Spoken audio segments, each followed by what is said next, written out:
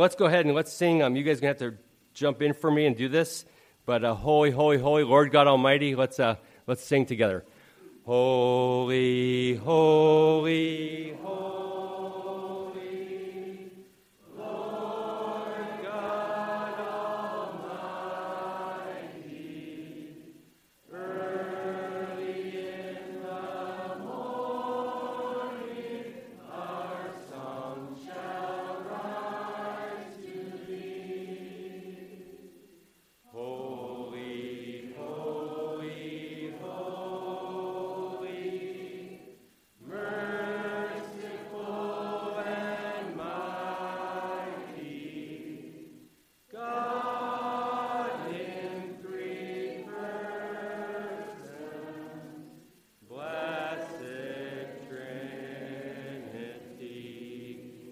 Let's do that one more time and just really slow it down and just settle into the words, okay?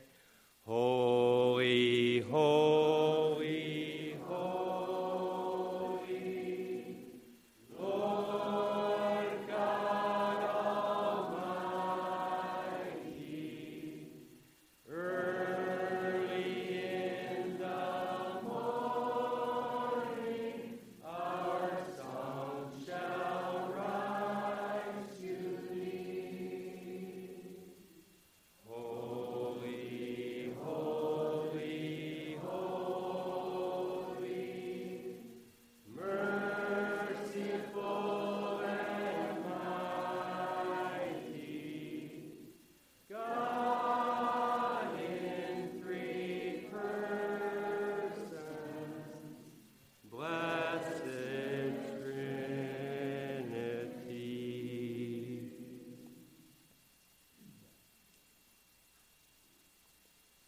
Or there's many verses that talk about being silent before God as we wait.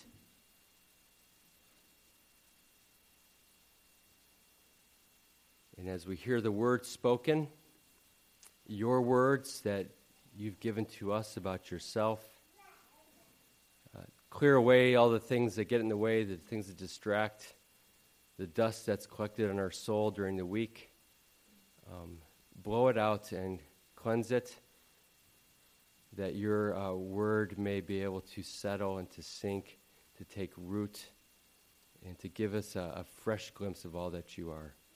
In Jesus' name, amen.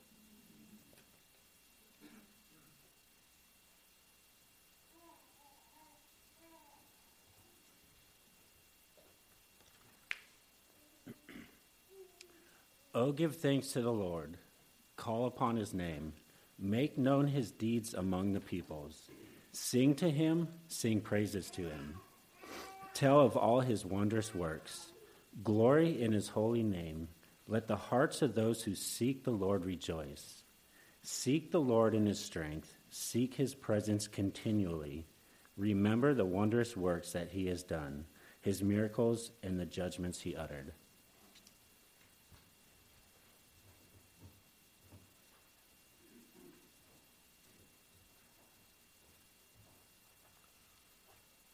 Sing to the Lord, all the earth. Tell of his salvation from day to day.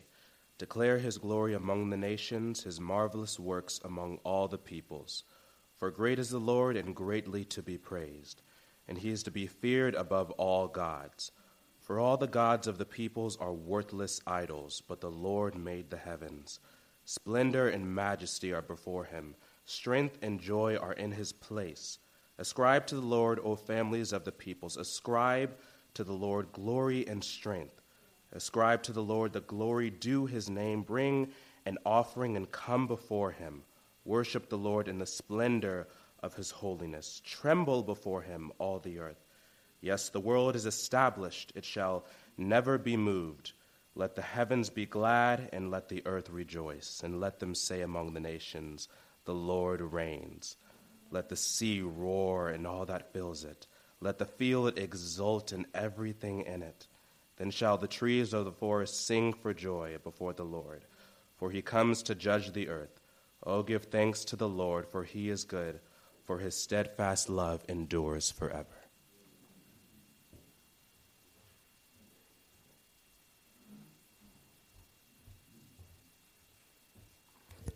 Psalm 24. The earth is the Lord's and the fullness thereof, the world and those who dwell therein. For he has founded it upon the seas and established it upon the rivers. Who shall ascend the hill of the Lord, and who shall stand in his holy place? He who has clean hands and a pure heart, who does not lift up his soul to what is false and does not swear deceitfully, he will receive blessing from the Lord and righteousness from the God of his salvation. Such is the generation of those who seek him, who seek the face of the God of Jacob. Turn up your heads, O gates, and be lifted up, O ancient doors, that the King of glory may come in. Who is this King of glory? The Lord, strong and mighty, the Lord, mighty in battle. Lift up your heads, O gates, and lift them up, O ancient doors, that the King of glory may come in. Who is this King of glory? The Lord of hosts. He is the King of glory.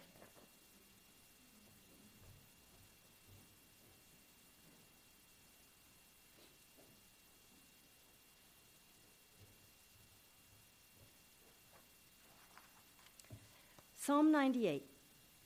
O sing to the Lord a new song, for he has done marvelous things. His right hand and his holy arm have worked salvation for him.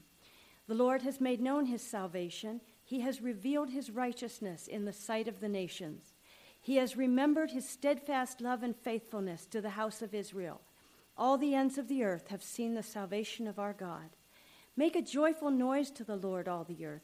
Break forth into joyous song and sing praises. Sing praises to the Lord with the lyre and the sound of melody, with trumpets and the sound of the horn. Make a joyful noise before the King, the Lord. Let the sea roar and all that fills it, the world and those who dwell in it.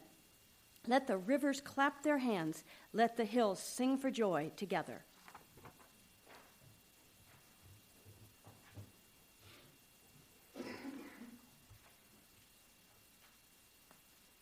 Psalm 99. The Lord reigns. Let the peoples tremble. He sits enthroned upon the cherubim. Let the earth quake. The Lord is great in Zion. He is exalted over all the peoples. Let them praise your great and awesome name. Holy is he. The king in his might loves justice. You have established equity. You have executed justice and righteousness in Jacob. Exalt the Lord our God. Worship at his footstool. Holy is he. Moses and Aaron were among his priests. Samuel also was among those who called upon his name. They called to the Lord, and he answered them. In the pillar of the cloud, he spoke to them. They kept his testimonies and the statute he gave them. O Lord our God, you answered them. You were our forgiving God to them, but an avenger of their wrongdoings. Exalt the Lord our God, and worship at his holy mountain, for the Lord our God is holy.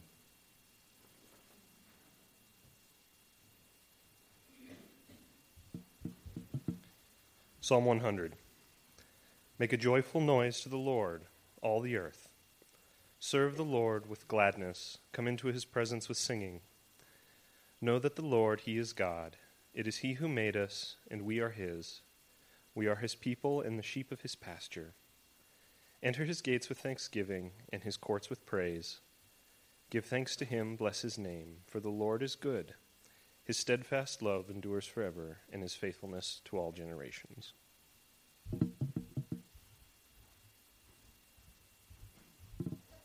Psalms 146. Praise the Lord. Praise the Lord, O my soul. I will praise the Lord as long as I live. I will sing praises to my God while I have my being. Put not your trust in princes, in a son of man, in whom there is no salvation. When his breath departs, he returns to the earth. On that very day his plans perish. Blessed is he whose help is the God of Jacob, whose hope is in the Lord his God, who made heaven and earth, the sea, and all that is in them, who keeps faith forever, who executes justice for the oppressed, who gives food to the hungry. The Lord sets the prisoners free. The Lord opens the eyes of the blind. The Lord lifts up those who are bowed down. The Lord loves the righteous. The Lord watches over the sojourners. He upholds the widow and the fatherless, but the way of the wicked he brings to ruin. The Lord will reign forever, your God, O Zion. To all generations, praise the Lord.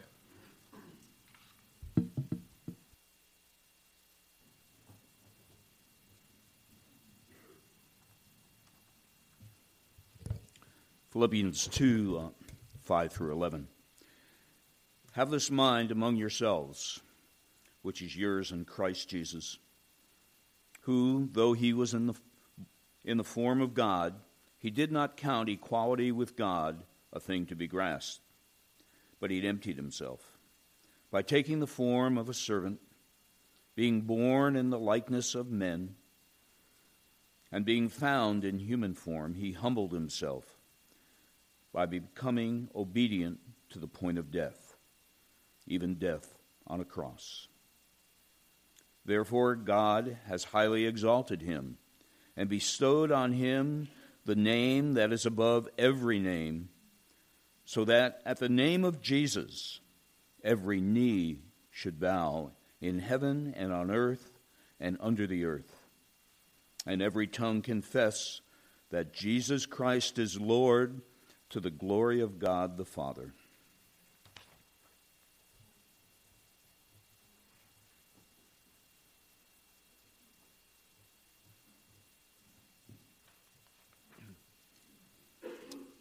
Colossians chapter 1, verses 15 to 20. He, Jesus, is the image of the invisible God, the firstborn of all creation. For by him all things were created in heaven and on earth, visible and invisible, whether thrones or dominions or rulers or authorities, all things were created through him and for him. And he is before all things, and in him all things hold together.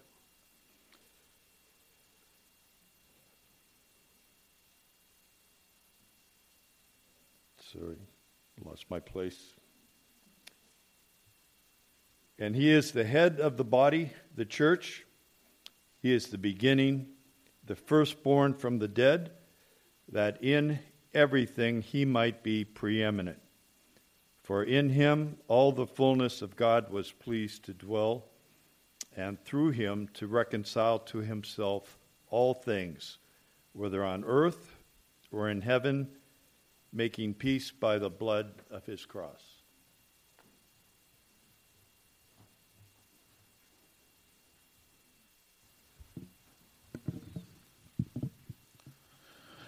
Revelation 5, 7 through 14. And he went and took the scroll from the right hand of him who was seated on the throne. And when he had taken the scroll, the 4 living creatures and the 24 elders fell down before the Lamb, each holding a harp and golden bowls full of incense, which are the prayers of the saints. And they sang a new song, saying, Worthy are you to take the scroll and to open its seals.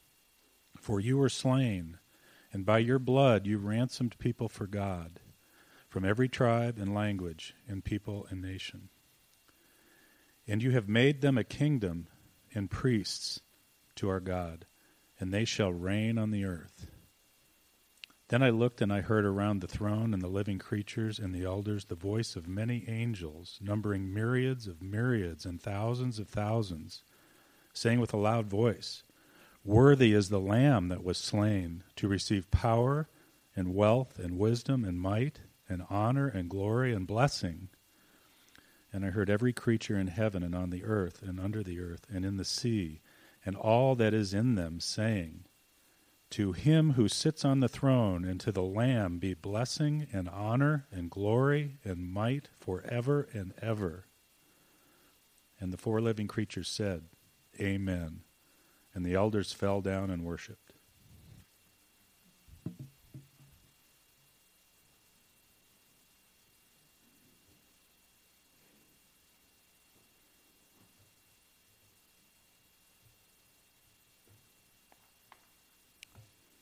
Psalm 57, verses 5 and 9 through 11.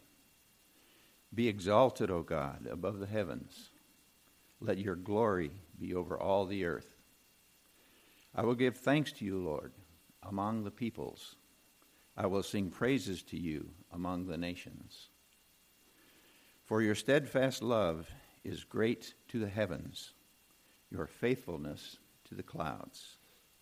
Be exalted, O God, above the heavens. Let your glory be over all the earth.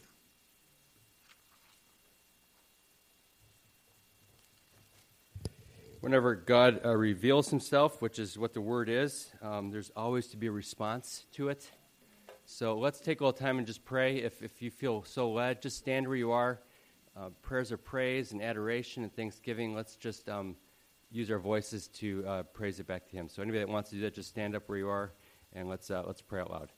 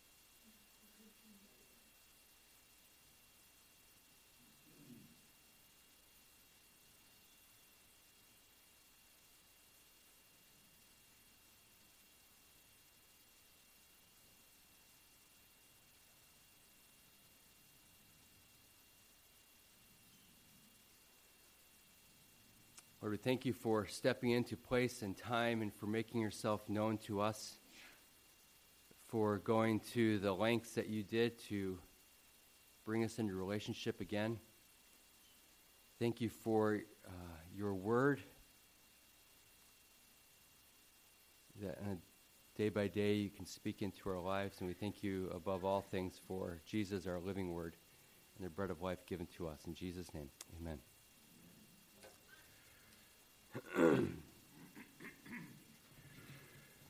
Appreciate Jerry stepping in last week since I was heading out of town. He was supposed to teach this weekend on the disciplines of the Word. That's where we were going to be at in our series about reading and memorizing and studying those kinds of things. I'm probably going to just prepare a handout for you on that and give that to you. So this morning we're going to go back and we're going to pick up part 2 of what I started 2 weeks ago on the breath of God. I'm covering a lot today, and not very thoroughly, and I'm not going to answer almost any of the questions that you have on these particular 2 areas, which means if you have a question, you have to ask. So I'm more than happy to dialogue about these things. There's a lot of questions in these 2 areas, in particular next week as well that we cover this morning. So I'm just going to kind of lay out, here's where we're at and here's how we got there. But all the questions you have, do not even hesitate. And if I don't know the answer, I'll be happy to say I don't know, because there's so many things that we don't have a grasp on, but there's many, many things that we do. And so we will try to do as we walk along. If you are doing the reading plan, we are through the New Testament in 40 days. You are at the halfway point.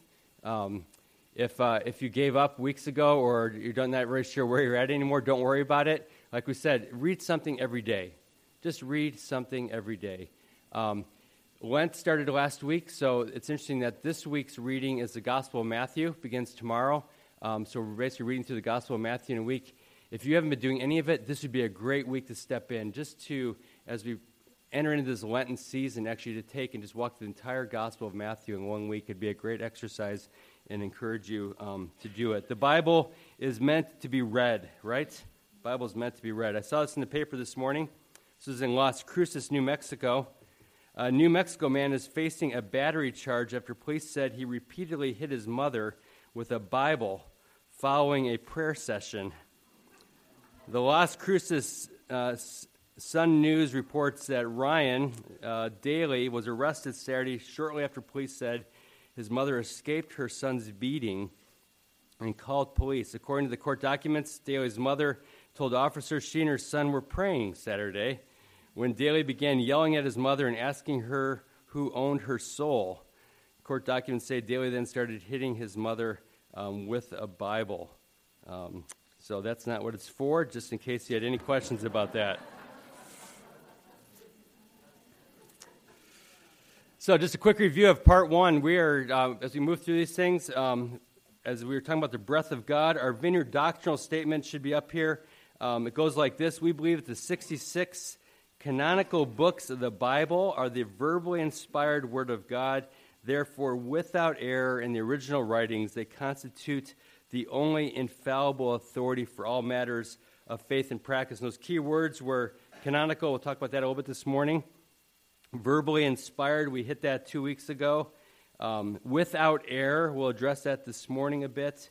And then it talks about infallible authority. If it's God's speaking as their authority, and what he says, there's actually a chalkboard over here to write down if there's a verse that you know God has spoken into your life that's to hold authority over you. You can write that down on the board there.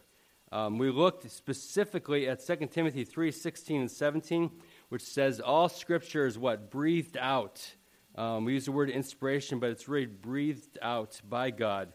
It's profitable, it means it has value. It makes a difference. It changes us and transforms us for teaching, for reproof, for correction, and for training in righteousness, that the man of God may be complete and equipped for every good work. Implication is, if I don't let God's word speak into my life, I am incomplete.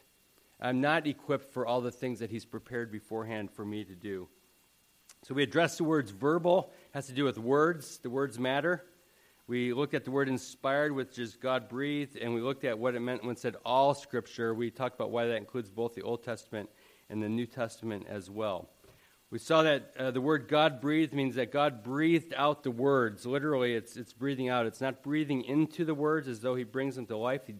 Spirit does do that, but it's not like they're just human words that God then breathes into them like he breathed into us and gave us life in Genesis, but it's actually breathed out, and the direct object is the words. The words are given out by God himself. God speaks in words. We looked at several different passages about that.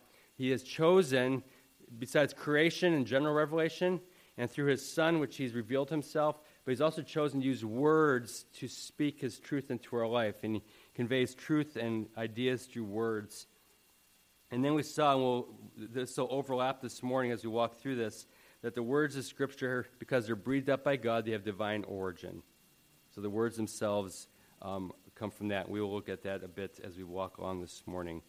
At my mom's memorial service last Monday, all the grandkids were there and great-grandkids were there. It was kind of a neat thing. And one of my nieces, Rachel, is the oldest grandchild, got up and shared.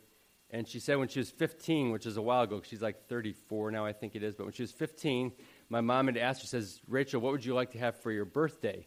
And she wanted two things. There was some kind of designer bag. I don't remember the name of it, but it was whatever was big at the time, very, very expensive designer bag she wanted. and she wanted a Bible. And my mom got her both those things, apparently, and she was just sharing. She had the Bible because she was supposed to read my mom's favorite verse. She says, I have no idea what happened to that bag anymore, but I still have the Bible. And it's used and marked up, and it makes a difference. It makes a difference. So we have this, what we talked about that second week, this great book, this book that has all these different writings in it that all come together to make one grand unified story from beginning to end. And it's a story that God invites us into. It's a story that God breathed out, because without it we wouldn't have it. To share something about his nature and his plan and his purposes for us. So the question comes, how did we get this book, right? How did we get it? And the second question is, how does it get into us? There's lots of people have Bibles, and it doesn't ever get inside. So how did we get the book, and how does it get into us? We have after this week, we have 3 more weeks in this series, primarily about, I'll move on that in a minute, but there's 4 steps to how did we get it, and how does the Word get into us? 4 steps. It's revelation, transmission, interpretation, and application. Revelation, transmission, interpretation, and application. So today we're going to finish up the revelation part. God revealed himself. And we're going to look a little bit about the transmission, answering the question, how did we actually get it? How did it get to us in the first place? Besides Barnes & Noble or whoever sold it to us. How did it get to us? And then the last 3 weeks of the series, beginning next week, we're going to be looking more about getting the Word into us. And so next week is going to be about interpretation, and different ways we do that so we can begin to understand it. Actually learning how do we see the truth in the Word. We can read it and it doesn't penetrate sometimes. And then the last 2 weeks we'll look at application. And there's basically 2 parts to that. It's getting the truth of his Word into our hearts, but then it's not supposed to stop there. It's getting the truth that's in our hearts now out into the world. 2 parts to that. So application always has 2 parts. Getting that truth into our hearts and then getting that truth out into the world. And we'll look at that in the last 2 weeks of the series. So Revelation, we are on here, finishing up as we started 2 weeks ago. Revelation is disclosure, unveiling, taking the cover off in a sense. As God is transcendent, unless he unveiled himself, we wouldn't know he was there. So God reveals himself through all these different ways, and that's what Revelation is, a disclosing of his truth. We actually here claim that the Bible is actually the written record of God's revelation given directly from himself by the agency of inspiration through human writers. It's a pretty remarkable statement to make, that we actually have a book that we claim is a written revelation about God, but not just about him, but actually given by God himself. It's a little bit long, but I want to read it. It kind of summarizes where we've been going. From John MacArthur, he says this: the content of the Bible is revelation. The process by which that content was written down is called inspiration, or God-breathed. It wasn't a high level of human activity. It wasn't even a high level of religious human activity. Men were in the process, but it did not originate with them. It didn't come from their desire and their will. They were used as they were carried along by the Holy Spirit and enabled to speak from God.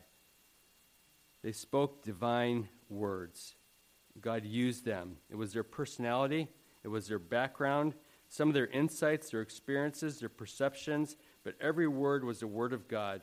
By the way, that's a miracle, that God could actually, we got 66 books, and they all are different because they're brought through different people, and they contain all their personality and all their little quirks and all that kind of stuff, and yet somehow God gets his words exactly as he designed to reveal himself exactly how he wanted to do it. It's a miracle to have that. Men, they were used and carried along by the Holy Spirit, spoke from God. That's what the Scripture says. So when you pick up your Bible, you're not reading the words of men. You're reading the Word of God that was written by men who were moved along in the process by the power of the Spirit. Not apart from their personalities, not apart from their experiences, not apart from their vocabulary, not apart from their heart and passion and compulsion, but integrating all of that into the power of the Spirit of God and never compromising the truth that every word came from God. So, God spoke in the Old Testament to the fathers by the prophets in many portions and in many ways. God has spoken in the New Testament by his Son in the Gospels, and then about his Son in the rest of the New Testament. The process by which God gave us that revelation is inspiration.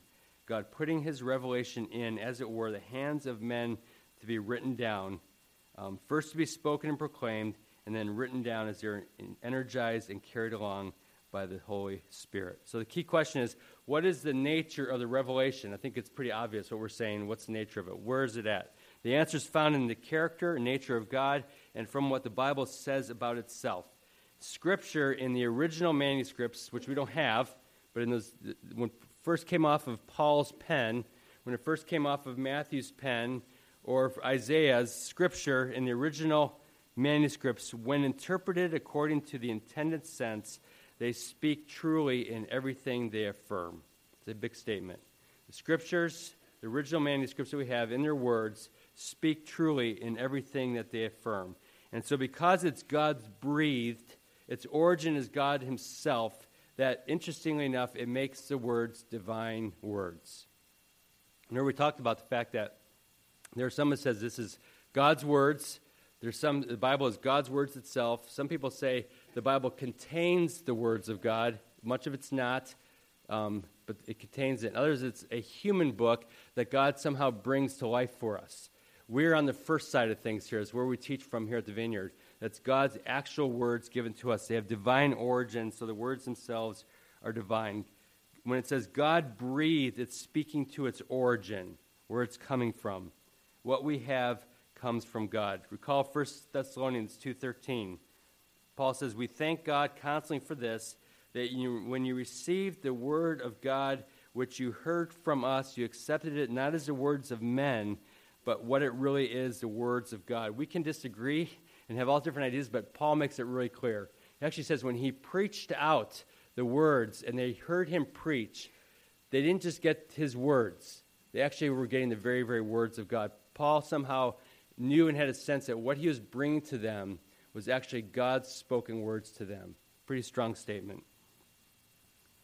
2 Peter 1:20-21. Know this, first of all, that no prophecy of Scripture comes from someone's own interpretation, for no prophecy was ever produced by the will of man, but men spoke from God as they were carried along by the Holy Spirit. And that's what we have in the Word of God. And we looked at that 2 weeks ago about the whole Word falls underneath that category of those two places. The implication, if God speaks it, and God says something, if God was standing here, he's here, but let's say he just shows up, okay, and in a very, very tangible sense, and he begins to speak, or he writes something down, I'm going to grab a hold of that paper, because what I've got is the very words of God, and I can trust them. And so if it comes from God, if it's the divine origin, the implication is what we call inerrancy. It means the words are correct, the words are right, the words are without error, because God doesn't have error in him. We can all say lots of true things, and it comes through some very imperfect writing, doesn't it? Imperfect words. Even when we have conversations with each other, sometimes we'll get the truth across, but it doesn't always come across very well, and it takes a lot of conversation to finally get it down. God himself speaks truthfully in all that he says. Proverbs 30, verse 5 says, every word of God proves true. Psalm 119, verse 16. These are just a couple, and they're all over the scriptures. It says, the sum of all of your words are truth. Titus 1, verses 2 and 3. God, who never lies, promised these things before the ages began, and at the proper time he manifested in his word through the preaching with which I have been entrusted. Interesting, Paul says here to Titus, he says, God who never lies, all of his words are true. He has unveiled them and manifested them at this time through the very preaching Paul does. Again, strong words. We hope that when we share that somehow God's word get through, right? But to say what you're hearing this morning, these are God's very words for you. It's just we don't have that. The Holy Spirit's our teacher, but the New Testament apparently was exactly that. So what do we mean by inerrant? It means that the words are the very words of God intended. What he brought through the writers without grabbing hold of their hand and helping them write, he moved through them to be able to put down, spoken or written, exactly the words God intended, because the words needed to convey something very important, which is the truth of God. He was revealing his character and his ways, and he wanted to make sure it came out right. It does not mean that the words were dictated, although sometimes they are. We have places in Scripture that says, God says, write this down, and he tells them exactly what to write. It doesn't mean to take it too literalistic. In other words, words have flexibility, and we have all sorts of sayings that we say, and we don't mean them to take them literally. There's lots of things in the Bible that take literally. There's other things that are expressions. So people often say, well, it's not inerrant because then you have to do this, and they'll come up with crazy ideas of things the Bible says to do, just not treating words correctly. It doesn't mean to take it literalistically. It accounts for normal language, the way all people speak and write. God somehow brought that to us. If he didn't, we'd have a really strange book. I mean, the Bible is strange enough as it is, right? It's got enough stuff that's kind of like, what's going on here? If it weren't just common language, we would really be confused. It accounts for places of precision and also lack of precision. By that, I mean, some people say, well, the Bible's not inerrant because it said Jesus was 3 days in the grave, and he wasn't exactly 3 whole days. There weren't 3 full 24-hour days down to the very second. That's making language be precise when it's not meant to be precise. So if you say, how long were you in Michigan? I say, I was gone for a week. Well, everybody gets that, right? That's gone a week. I wasn't actually gone exactly a week. Or I was out for a couple hours, or I was out for 2 hours. Maybe I wasn't exactly 2 hours. So the Bible is the same way. It's sometimes the language is very precise. I mean, there's places where it's talking about down to the half day, and there's other places where it's just like us. It's not precise language. We have to distinguish between those. Issues of history, science, and conflicting accounts. When we say it's inerrant, we're saying that when it speaks to science, it speaks truthfully. When it speaks to history, it speaks truthfully.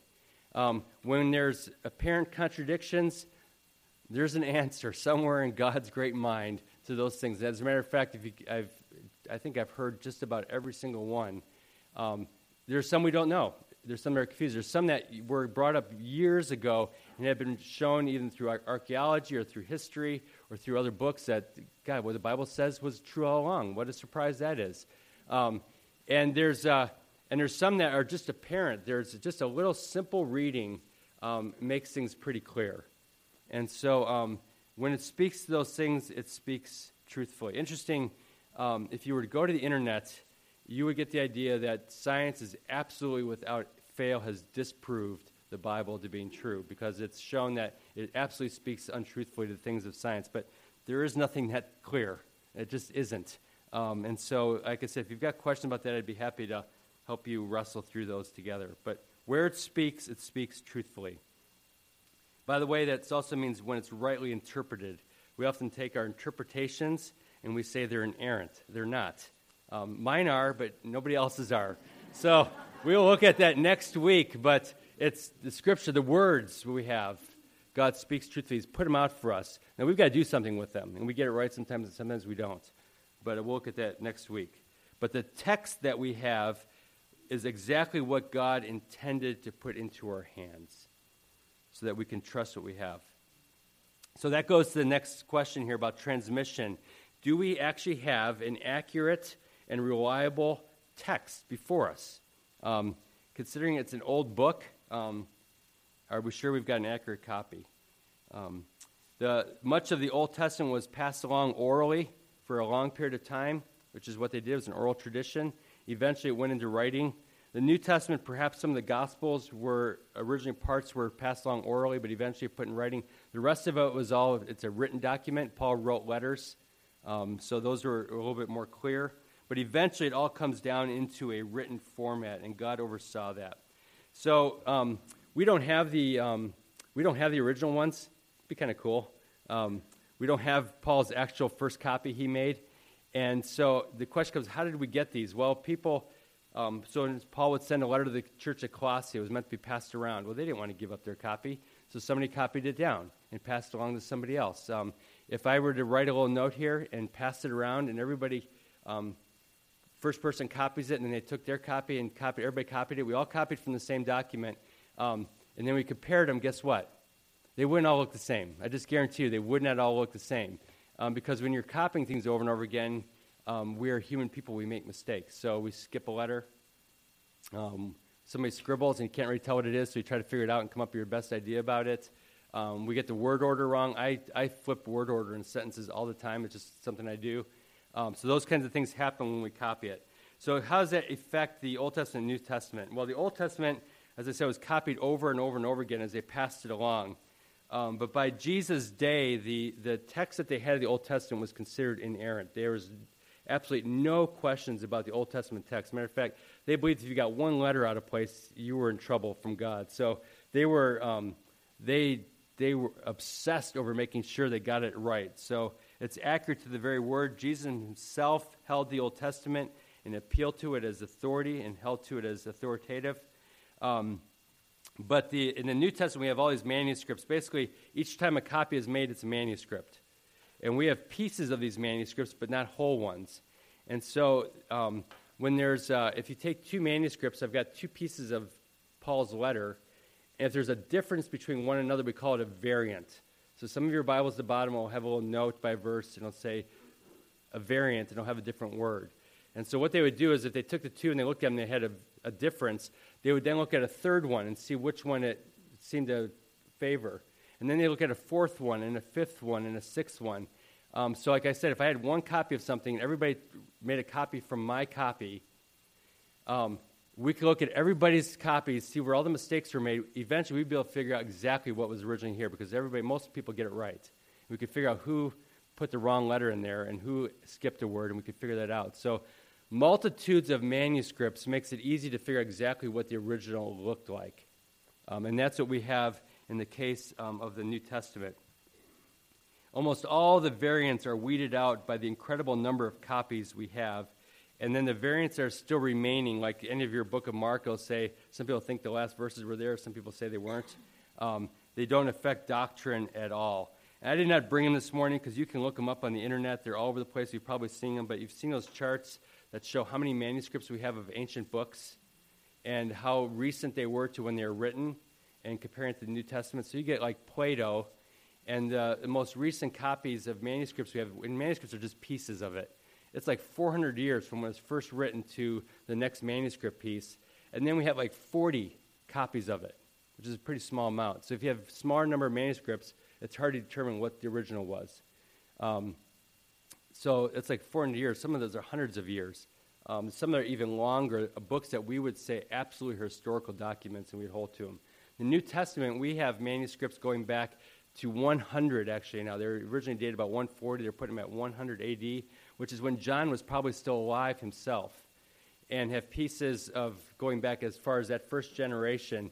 And we have, so it's less than 40 years, less than a generation, and we have like 5,500 something, 5,500, 5,000 something manuscript pieces of the New Testament. As a matter, if you look at the chart, compared to other ancient writings, the New Testament is not even in the same category. There's so many manuscripts. So what that comes out to is that we're able to piece together a very reliable document as far as the text that we have and has been given to us.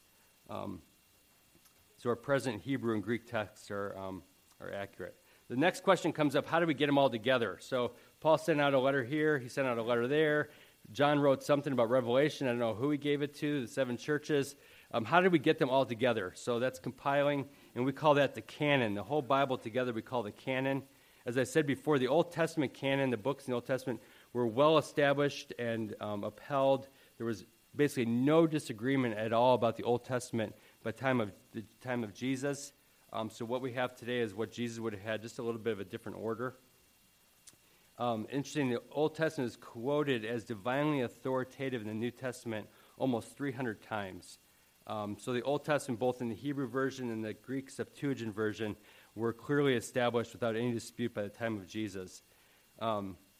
Interesting, in the New Testament, officially, there was not an official statement that the 27 books we have are the 27 books in the New Testament until like 393. So we often say, well, how did that happen? That's like almost 400 years later. So it means people had no Bible until then? Well, they didn't have a altogether bound nice in a nice little cover like we have today. But the letters were all out there. So officially, they were declared as being the Scripture in 393, but it actually happened much sooner than that. We already saw that the New Testament and its writers considered many of the Scriptures in the New Testament as Scripture already. Paul himself says that the household of God was built on the foundation of the apostles and prophets, with Jesus as cornerstones. The apostles spoke authoritatively in the early church, as Ephesians chapter 2. 1 Corinthians chapter 2, verses 12 and 13 says this: "We have received not the spirit of the world, but the Spirit who is from God, that we might understand the things freely given to us by him. And we impart these things in words not taught by human wisdom, but words taught by the Spirit, combining spiritual thoughts with spiritual words." So we have the writings of the New Testament right from the very, very beginning being identified as Scripture. Interesting, we also think it was way later that they started thinking about these being Scripture passages. Right when they were being written, they were considering them Scripture. The churches were receiving them as Scripture. They were reading them as Scripture. When they got a letter from Paul, they didn't think, well, that's nice, we got a little letter from Paul, and then we were done reading it, crumpled up and tossed it out. They understood already that what they were getting was actually divinely authoritative. And so they cared for them as such. And acceptance of the books was actually really early. Within one generation of the apostles, every New Testament book in our present list had been quoted by an early church father. And within a couple of generations of that, nearly every single verse in our present New Testament was cited in one form or another in the over 36,000 citations by the early church fathers. This is before they were ever compiled together. The books and letters were already accepted and being passed around. And what happened in several centuries later is they actually just acknowledged what everybody already knew was true. And the reason they did that is as long as nobody's challenging something, there's no reason to do anything, right? So it's like with our kids. You don't make up rules when they're not challenging them anyways. If they're all just doing fine, it's good. But when they break something, do something, now we need to come up with a plan here. And so we come up with a rule. Same thing in the early church. Much of the doctrine of the early church is developed because there was heresy. People had different ideas that were wrong. And they had to figure out, well, what do we do with this wrong teaching? And it forced the church to think through what they believed. And Marcion, the guy, he came around 100, 140 A.D., was a heretic. He had some crazy ideas. And he came up with a list of the New Testament books, and it wasn't the right list. And because he was a heretic, the church said, we got to establish what this is about. We need to respond to the things that are happening. So that was why they began to compile and actually talk about what it is. And despite what you might read other places, the 27 books, other than Hebrews, James, and I think 2 Peter got disputed for a little while, all the rest of them were absolutely accepted right from the very, very beginning. And when they actually compiled them at the end, it was just basically acknowledging what everybody already knew was true. The core list of 27 books shows up by the mid-2nd century with Irenaeus. We have a Latin translation of all those books by AD 200. As I said, from the early church fathers alone, looking at the books they quote, we can come up with a list even earlier. The canon did not determine Scripture, but rather recognized Scripture that was already held. The council did not give the books authority. The books already held authority as God's word. They just acknowledged that they were there. A couple objections come up with that, just really briefly here as we wrap this up.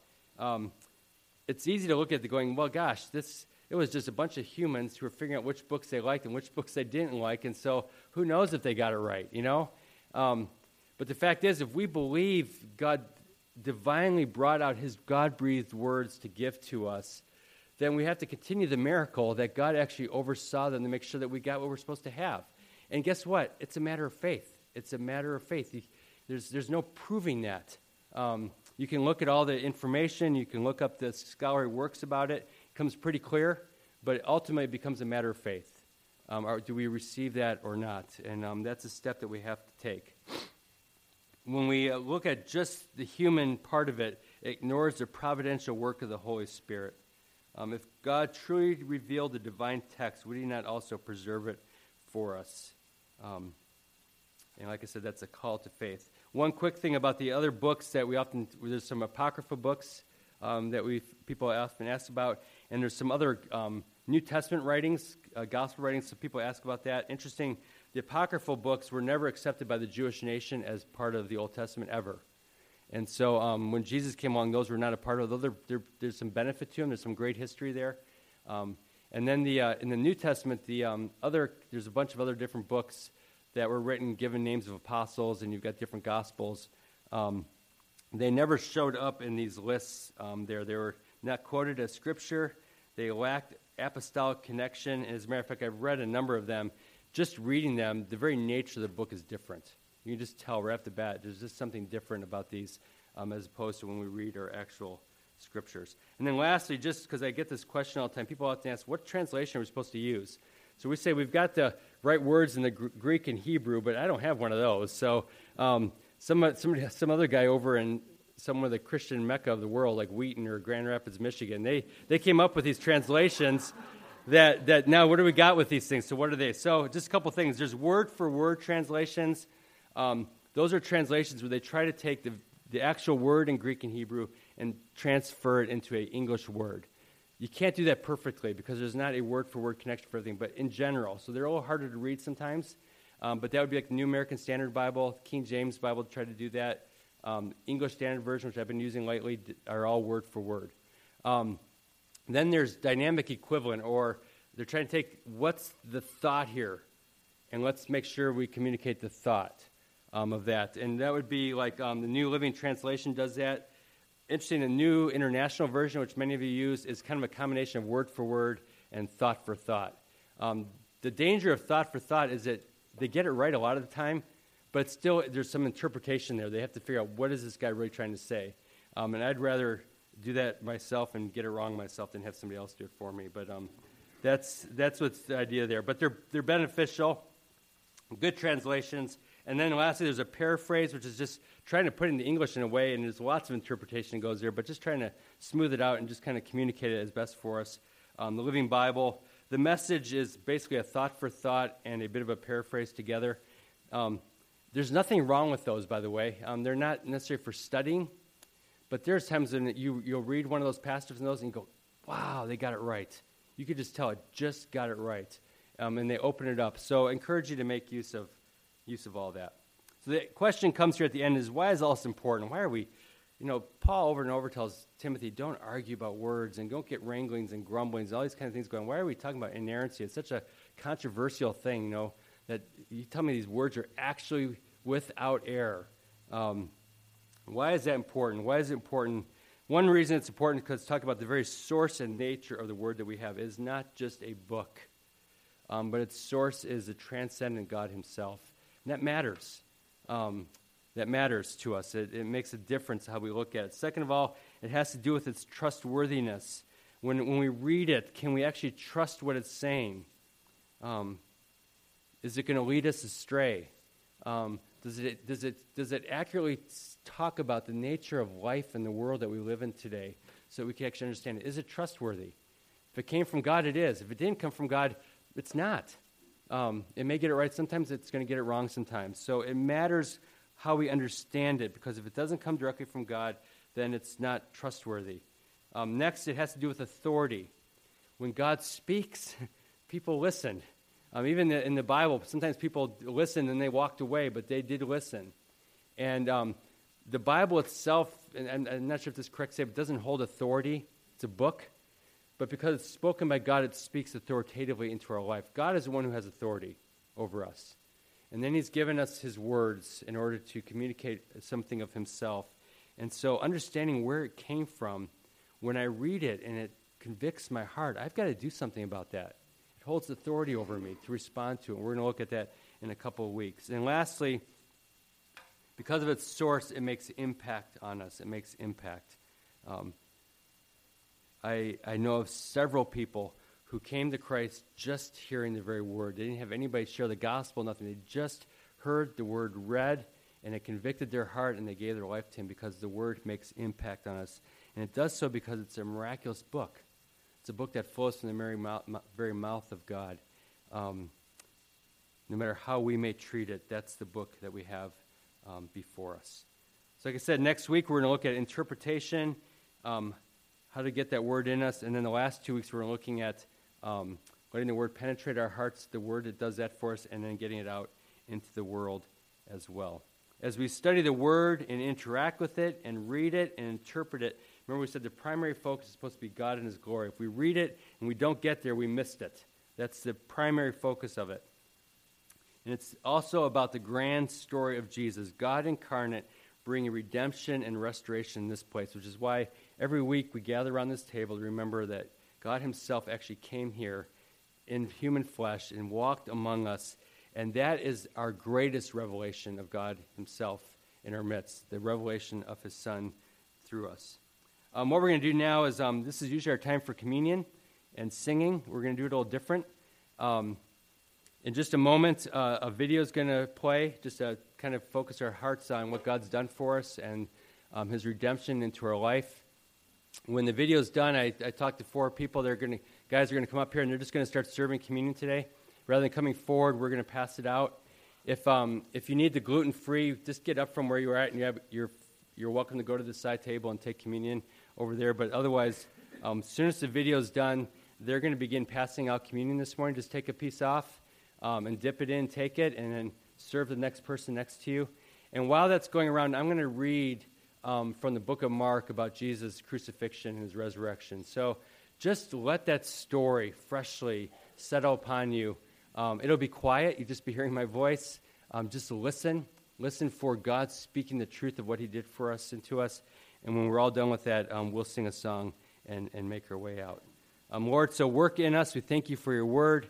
We thank You above all for Your Son who came and rescued us and brought redemption. And we just want to celebrate it together around the bread and the cup. In Jesus' name, amen.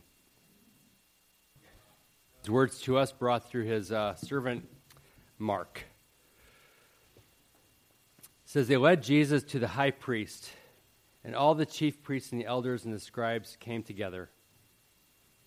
Peter had followed Him at a distance right into the courtyard of the high priest, and he was sitting with the guards and warming himself at the fire. Now the chief priests and the whole council were seeking testimony against Jesus to put Him to death, but they found none. For many bore false witness against Him, but their testimony did not agree. And some stood up and bore false witness against Him, saying, we heard Him say, I will destroy this temple that is made with hands, and in 3 days I will build another, not made with hands. Yet even about this their testimony did not agree. And the high priest stood up in the midst and asked Jesus, have you no answer to make? What is it that these men testify against You? But Jesus remained silent and made no answer. Again the high priest asked Him, are You the Christ, the Son of the Blessed? And Jesus said, I am. And you will see the Son of Man seated at the right hand of power and coming with the clouds of heaven. Now the high priest tore his garments and said, what further witnesses do we need? You have heard his blasphemy. What is your decision? And they all condemned him as deserving death. Some began to spit on him and to cover his face and to strike him, saying, prophesy. And the guards received him with blows. And as Peter was below in the courtyard, one of the servant girls of the high priest came, and seeing Peter warming himself, she looked at him and said, you also were with the Nazarene Jesus. But he denied it. And he said, I neither know nor understand what you mean. And he went out into the gateway, and the rooster crowed. And the servant girl saw him and began again to say to the bystanders, this man is one of them. But again he denied it. And after a little while the bystanders again said to Peter, certainly you are one of them, for you are a Galilean. But he began to invoke a curse on himself and to swear. And he said, I do not know this man of whom you speak. And immediately the rooster crowed a second time. And Peter remembered how Jesus had said to him, before the rooster crows twice, you will deny me 3 times. And he broke down and he wept. And as soon as it was morning, the chief priests held a consultation with the elders and scribes and the whole council. And they bound Jesus and led him away to be delivered to Pilate. And Pilate asked him, are you the king of the Jews? And Jesus answered, you have said so. And the chief priests accused him of many things. And Pilate again asked him, have you no answer to make? See how many charges they bring against you. But Jesus made no further answer. And so Pilate was amazed. Now at the feast he used to release for them one of the prisoners for whom they asked. And among the rebels in prison who had committed murder, there was a man called Barabbas. And the crowd came up and began to ask Pilate to do what he usually did for them. And he answered them and said, "Do you want me to release for you the king of the Jews?" For he perceived that it was out of envy that the chief priests had delivered him up. But the chief priests stirred up the crowd to have him release for them Barabbas instead. And Pilate again said to them, "Then what shall I do with the man you call the king of the Jews?" And they cried out again and said, "Crucify him." And Pilate said to them, "Why? What evil has he done?" But they shouted all the more, "Crucify him." So Pilate, wishing to satisfy the crowd, released for them Barabbas, and having scourged Jesus, he delivered him to be crucified. Now the soldiers led him away inside the palace, and they called together the whole battalion. They clothed him in a purple cloak, and twisting together a crown of thorns, they put it on him, and they began to salute him, and said, "Hail, King of the Jews!"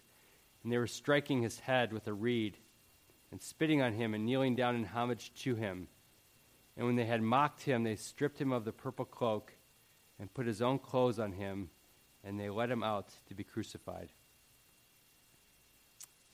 They compelled a passerby, Simon of Cyrene, who was coming in from the country, the father of Alexander and Rufus, to carry his cross. And they brought him to a place called Golgotha, which means place of the skull. And they offered him wine mixed with myrrh, but he did not take it. And they crucified him and divided his garments among them, casting lots for them to decide what each should take. And it was the third hour when they crucified him, and the inscription of the charge against him read this: "The King of the Jews." And when they crucified him, two robbers, one on his right and one on his left. And those who passed by derided him, wagging their heads and saying, "Aha, you who would destroy the temple and rebuild it in 3 days, save yourself and come down from the cross." So also the chief priests with the scribes mocked him to one another and said, "He saved others, he cannot save himself. Let the Christ, the King of Israel, come down now from the cross, that we may see and believe." And those who were being crucified with him also reviled him. Now when the 6th hour had come, there was darkness over the whole land until the 9th hour. And at the 9th hour, Jesus cried with a loud voice, and he said, "Eloi, Eloi, lama sabachthani," which means, my God, why have you forsaken me?" Some of the bystanders hearing it said, "Behold, he is calling Elijah." And someone ran and filled a sponge with sour wine. They put it on a reed and gave it to him to drink. "Wait, let us see whether Elijah will come and take him down." And then Jesus uttered a loud cry and breathed out his last. And the curtain of the temple was torn in two from top to bottom. And when the centurion who stood facing him saw the way in which he breathed his last, he said, "Truly, this man was the Son of God." Now there were also women looking on from a distance, among whom were Mary Magdalene, and Mary the mother of James the younger, and of Joseph and Salome. And when he was in Galilee, they followed him and ministered to him. And there were also many other women who came up with him to Jerusalem. Now when evening was come, since it was the day of the preparation, that is, the day before the Sabbath, Joseph of Arimathea, a respected member of the council, who was also himself looking for the kingdom of God, he took courage, and he went to Pilate and asked for the body of Jesus. Well, Pilate was surprised to hear that he should have already died, so summoning the centurion, he asked whether he is already dead. And when he learned from the centurion that he was dead, he granted the corpse to Joseph. And Joseph bought a linen shroud, and taking him down, he wrapped him in the linen shroud and laid him in a tomb that had been cut out of the rock. And he rolled a stone against the entrance of the tomb. And Mary Magdalene and Mary the mother of Joseph saw where he was laid. When the Sabbath was past, Mary Magdalene, the mother of James, and Salome brought spices so that they might go and anoint him. And early on the first day of the week, when the sun had risen, they went to the tomb, and they were saying to one another, "Who will roll away the stone for us from the entrance of the tomb?" And looking up, they saw that the stone had already been rolled back. And entering the tomb, they saw a young man sitting on the right side, dressed in a white robe, and they were alarmed. And he said, "Do not be alarmed. You seek Jesus of Nazareth, who was crucified. He is risen. He's not here. See the place where they laid him.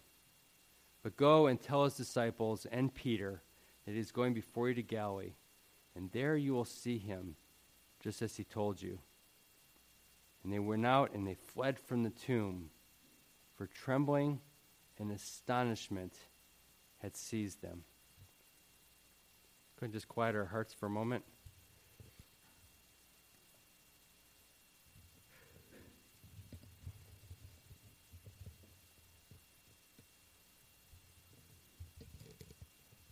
Wonder, even as the communion continues to go around, if a couple people would just be willing to stand up and specifically give thanks for the gift of redemption that we have. A few people would just do that, and that'd be great.